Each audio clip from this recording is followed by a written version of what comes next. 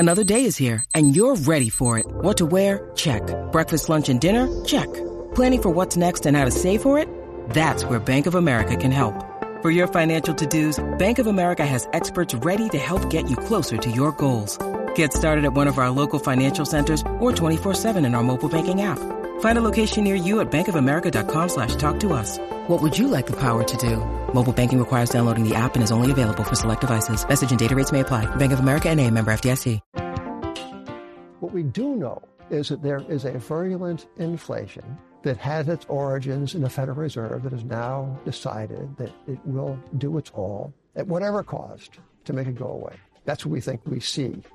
But, it might be too late. Jim Grant is next on Consuelo Mack Wealth Track. Funding provided by ClearBridge Investments, First Eagle Investments, Royce Investment Partners, Matthews Asia, Strategas Asset Management, and Women Investing in Security and Education. Hello and welcome to this edition of Wealth Track. I'm Consuelo Mack. How times have changed. It wasn't many months ago that the entire financial world was singing the praises of inflation. The greatest fear among Wall Streeters and other financial lights was lower prices that might actually decline more and turn into that monster known as deflation. The thought conjured up nightmarish scenes of breadlines and bank runs. Ever since the global financial crisis of 2008, and especially since the COVID pandemic, central banks and governments around the world have pulled out all stops to prevent such an occurrence. And guess what? It finally worked. After declining since the early 1980s, inflation has roared back to life, recently hitting 40-year highs.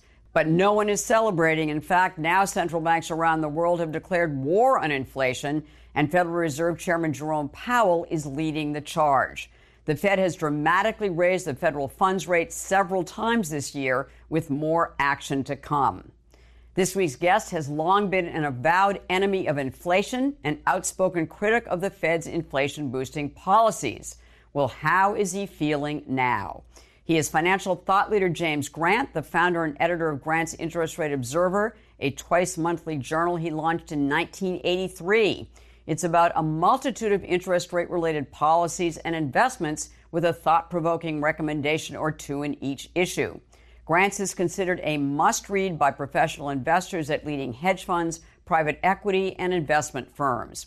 Grant is also the author of 9 books. Several are financial histories, including the prize-winning The Forgotten Depression, 1921, The Crash That Cured Itself.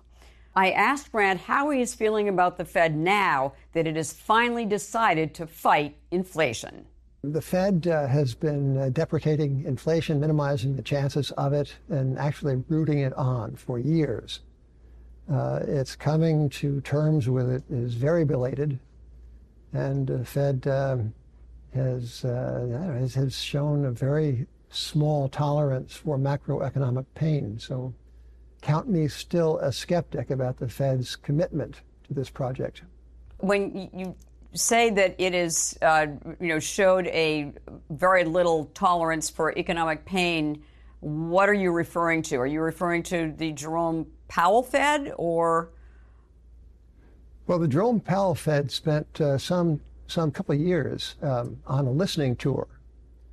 It went from city to city, cocking its ear to the general public, and what it heard was what it wanted to hear. And what it wanted to hear was that lower employment was not only desirable, but also equitable. And to advance this program of equity and full employment, even fuller than full, the Fed kind of arranged its priorities and announced that it would, gradually and by degree, it announced it would no longer pay much attention to the monetary aggregates. It would no longer start in fear when employment rose to a very high level, unemployment fell to a very low level. It's fine. So we're in a kind of a new age, said the Fed. And, bring it on. Bring on prosperity. This was before the pandemic. Right. And comes the pandemic, and it doubles down on these things. And my goodness, it throws the kitchen sink and then half of the garage at this problem and gives speeches, does the Fed, that there is nothing to fear except a very deep recession. So here we are. So what I say is the Fed demonstrated through its actions and its professions through these many years that it has no better idea of the economic future than I do. But, I mean, the future to me is a closed book, and one can observe the present, one can handicap Oz, one can bring to bear a certain knowledge of history and kind of an intuitive judgment, but there ain't no such thing as macroeconomic science. But there is something called macroeconomic pseudoscience, and at that, the Fed is a past master. The inflation that we're living with today, is it largely a construct of the Fed behavior you just described? Well, I think this inflation could not have happened except for the policies of the central banks. Okay. It's necessary, not entirely sufficient. What has exacerbated the problem of astoundingly high monetary growth and liquidity provision, what has exacerbated that has been the well-known litany of problems with supply chain, the fiscal blowout, and the constraints that attended the pandemic. But as to fiscal policy, the chairman of the Fed himself gave a couple of talks in 2020, just urging on the opening up of the fiscal pipelines and flooding the country with stimuli of all kinds. So the Fed was at it, both in a monetary and a fiscal sense. It was flogging this horse in both ways. So the Fed was an integral part of what we can face today. In Jerome Powell's recent speech at Jackson Hole, he basically said that the Fed is responsible for inflation and that it can control inflation, and that he's going to do everything in his power to make sure that they do bring inflation back down to their targeted 2% rate. Does the Fed have that kind of power, do you think? It does, yes. Imagine if the Fed lifted its federal funds rate, its policy interest rate, 15%. That would wreak havoc with an economy that has been conditioned to work on interest rates almost zero. Cost of capital has been negligible for more than a decade. So a shock of that magnitude would kneecap inflation and many other living things. Right. Yeah, the Fed does have that power, sure. Fed Chair Jerome Powell has referred to Volcker on several occasions in recent speeches. Do you think that he's got the resolve to be a Paul Volcker? 2 back-to-back recessions. Well, the Fed funds rate under Volcker went to 20%. It was doubled under Volcker's tenure, and I think unemployment went up to nearly 11%. The Taylor rule, which is this old rule of thumb about how you set the federal funds rate at a time of inflation, the Taylor rule prescribed a funds rate of 10% last year. The Federal Reserve was conducting aggressive open market operations, so-called quantitative easing, to add liquidity as recently as March of this year, when the inflation rate was raging. So is the Fed now going to be make a last stand at, I don't know. We'll see. It's early. I'm doubtful. I'm doubtful. Given where we are with inflation at the levels it's at, what is it going to take to break the back of inflation? William McChesney Martin, one of the true oratorical opponents of inflation, he gave great speeches against inflation in the early days of the inflation, which had its beginnings in the mid-1960s, early days. William McChesney Martin says to his confrere at the Federal Open Market Committee, quote, "The horse of inflation is out of the barn, and the best we can hope is to make sure it doesn't gallop away too far and too fast." It was when people really didn't think there was an inflation. So that shows you the risk of how fast attitudes can change. Now, the Fed is a fine one for talking about expectations, and In the before times, like 2020 and 21, it would say, in a somewhat vain way, inflation expectations are anchored at 2%. And what did that mean? They couldn't know that. And they don't know they're not anchored now. So I don't mean to be dogmatic about this. In fact, I think I sound dogmatic. But we can't know.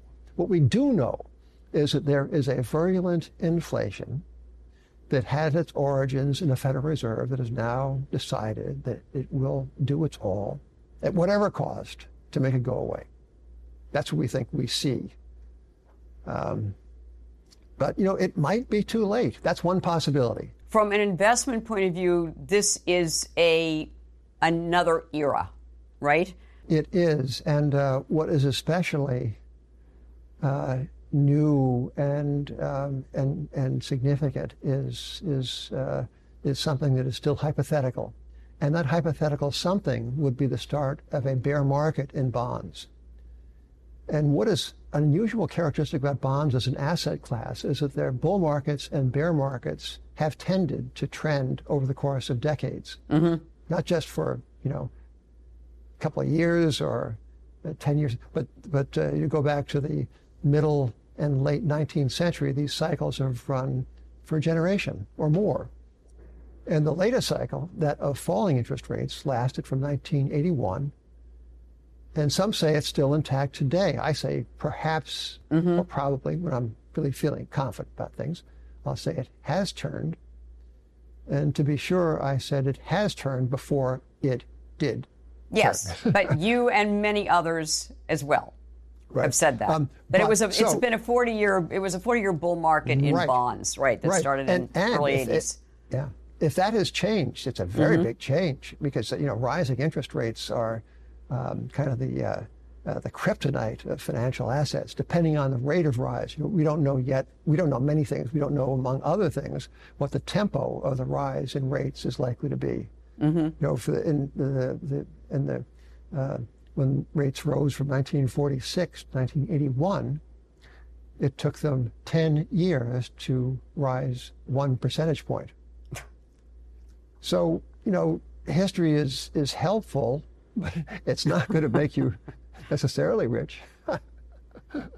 But what we can say is that rising interest rates are generally not helpful for financial assets. They are helpful for many other things, for righting an economy that has perhaps become lopsided in a speculative way, for restoring a measure of justice to the savers of America who have been starving to death at their banks, which pay them like 1 basis point a year before tax. So rising interest rates are good for some things, but not good for others. Does stagflation ring a bell with you as far as what we might be entering? Do you have any sense? So that's higher than desirable inflation and slower than desirable growth? If you look at the GDP data and take them on their face, we have had 2 consecutive quarters of essentially no growth. You can't take measurements in these things to the right of the decimal point seriously, but to say it's been flat for 2 quarters, well, that's not good. Inflation of 8% or so is not good. So that's stagflation. We have it. Right. We have it. The bad case of it is a case of a contracting economy, a seriously contracting economy, and we have seen that as well. For example, in '74, when the stock market made its last really cosmic, value-laden low, the value tribe looks back with the greatest nostalgia at the lows of 1974. God, these companies were cheap. Oh, you could buy them for less than net cash, But to live through that period, Jim, was no picnic. It was horrible. Absolutely horrible. Depending on how one was positioned, it was only bad. It was just bad or insufferable. From an investor point of view, what does well in a stagflationary environment? And I know you've been writing in grants. You have had many recommendations about investments for inflationary environments. It's hard. I'll give you a couple of examples. What has been lacking in professional money management, these many years, has been a rigorous attention to price and value, and an uncompromising attention to price and value. And there are a couple of people who run a very small, less than $200 million in net asset value mutual fund called Palm Valley, as in palm tree, Palm Valley.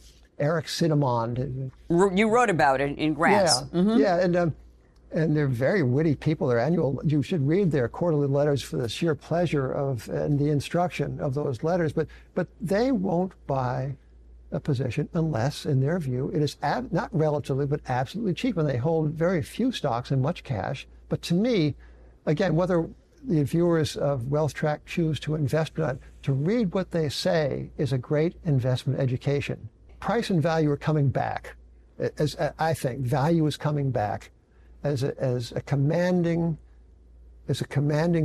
factor in success in investing. It has not been for many years. What you wanted to be was as reckless as Right. No, it paid to be reckless because you could borrow money for like 0%. But and all the speculative investments did really well. But that is a familiar refrain too, many times wrong, that value is coming back. Yeah, value has been a dog for a long time. But I kind of like the setup. I like when people abandon ideas that they're so commonsensical as value investing. It comforts me that I like to be in the minority of a good idea rather than the majority of a successful bad idea. Because that success is foredoomed. But in an environment like today, why is value going to count? Why is value going to finally kind of have its day? Well, you go back to the precepts of the strategy, and the principal precept is to allow yourself a margin of safety in the face of trouble. And if you pay a price that is not aggressive, if you pay a price that is undemanding with respect to book value and with respect to earning power, there is less to lose and there's more to gain when things turn back up. So I always think when people say I don't like value, I think, well, what's you like the opposite of that? You like to overpay? Is that the thing? One of the other investments that you've written about, and you've been accused over the years of being a bear, which you have disputed, and we're giving some examples to our audience of no, Jim is not always a bear. So another buy recommendation that you have made has to do with energy, and the title of that edition was "He Smells Gas." A company called Tourmaline. And I think it's TOU is the ticker as it trades in Toronto. This is a Canadian gas company that has vast acreage, has at its head a guy named Michael Rose, who is a very, very successful Canadian gas and energy entrepreneur. And they stand to be the beneficiaries of a prospective narrowing of the gap between the prices that natural gas commands overseas, not only in Europe, but also in Asia, on the one hand, and the price it fetches in North America. So they have a very good balance sheet. What gets a lot of these commodity producers in trouble is mixing the volatility of the commodity price with a leveraged balance sheet. You don't want to mix debt and commodity exposure. And Michael Rose and his people understand that, and they have kept a very, very strong balance sheet. So I think it's a solid investment in an industry that offers many speculations. What is your advice to investors as we are in the midst of this really treacherous period for stocks and bonds? I think it's important to consider that the seemingly far-fetched possibility that the world has been stood on its head, and that what was true is no longer so true. And what was helpful is now positively a problem. And this would describe a world in which interest rates rose, price-earnings ratios contracted, profit margins contracted, and bonds, instead of providing protection in a portfolio, contributed to the difficulties of a portfolio in an equity bear market. That's the possibility that is before us. Now, You very kindly mentioned before, Consuelo, that I wasn't not always bearish, but I am temperamentally bearish. I'm a temperamental skeptic. I'm a yes but guy who happens to have lived in a gee whiz world. So I plead guilty to all those intellectual and personal traits, but nothing says that that the era of falling rates and rising stock prices and expanding multiples and ease of acquisition of millions, that this particular era is forever.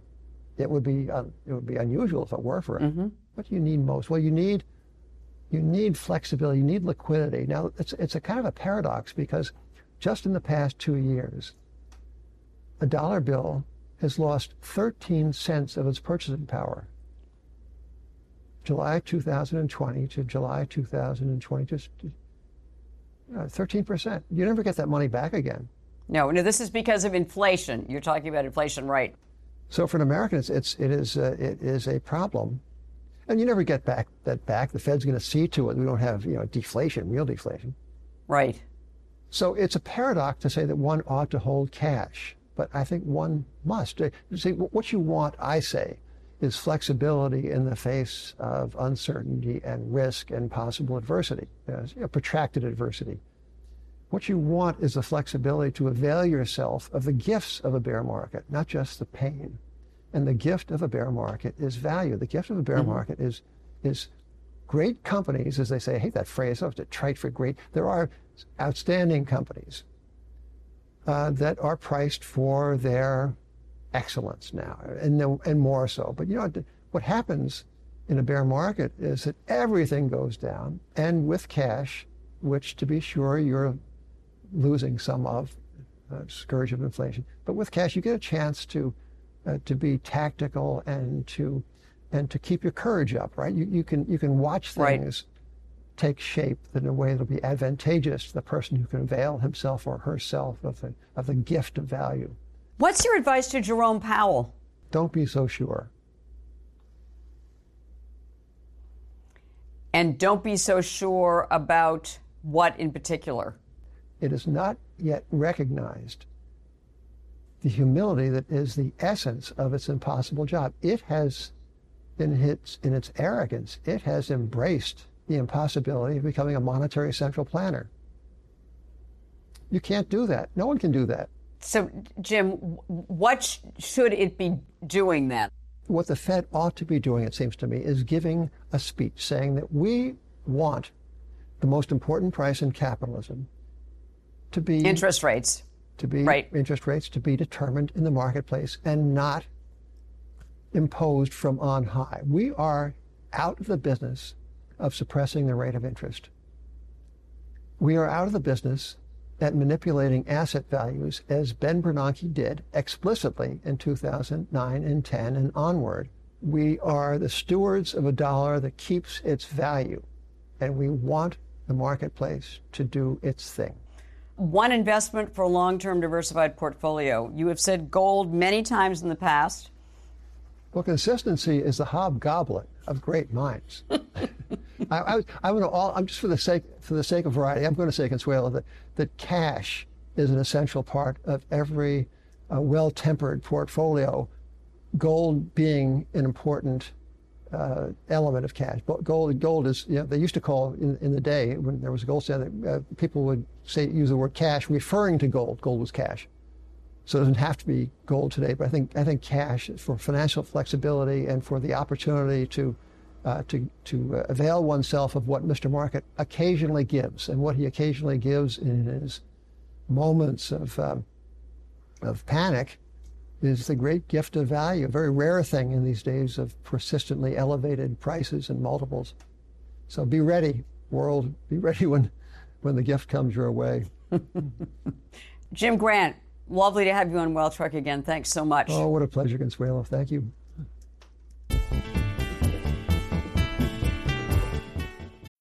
When you need mealtime inspiration, it's worth shopping Kroger, where you'll find over 30,000 mouth-watering choices that excite your inner foodie. And no matter what tasty choice you make, you'll enjoy our everyday low prices, plus extra ways to save, like digital coupons worth over $600 each week. You can also save up to $1 off per gallon at the pump with fuel points. More savings and more inspiring flavors make shopping Kroger worth it every time. Kroger, fresh for everyone. Fuel restrictions apply.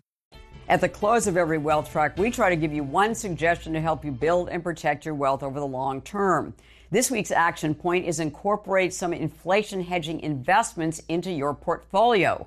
We recently recommended U.S. Treasury I-bonds. They are inflation-protected U.S. savings bonds, which recently offered a lip-smacking 9.62% yield, exempt from state and local taxes. The yield adjusts to inflation every 6 months, and these bonds have quirks, but they are worth looking into at treasurydirect.gov.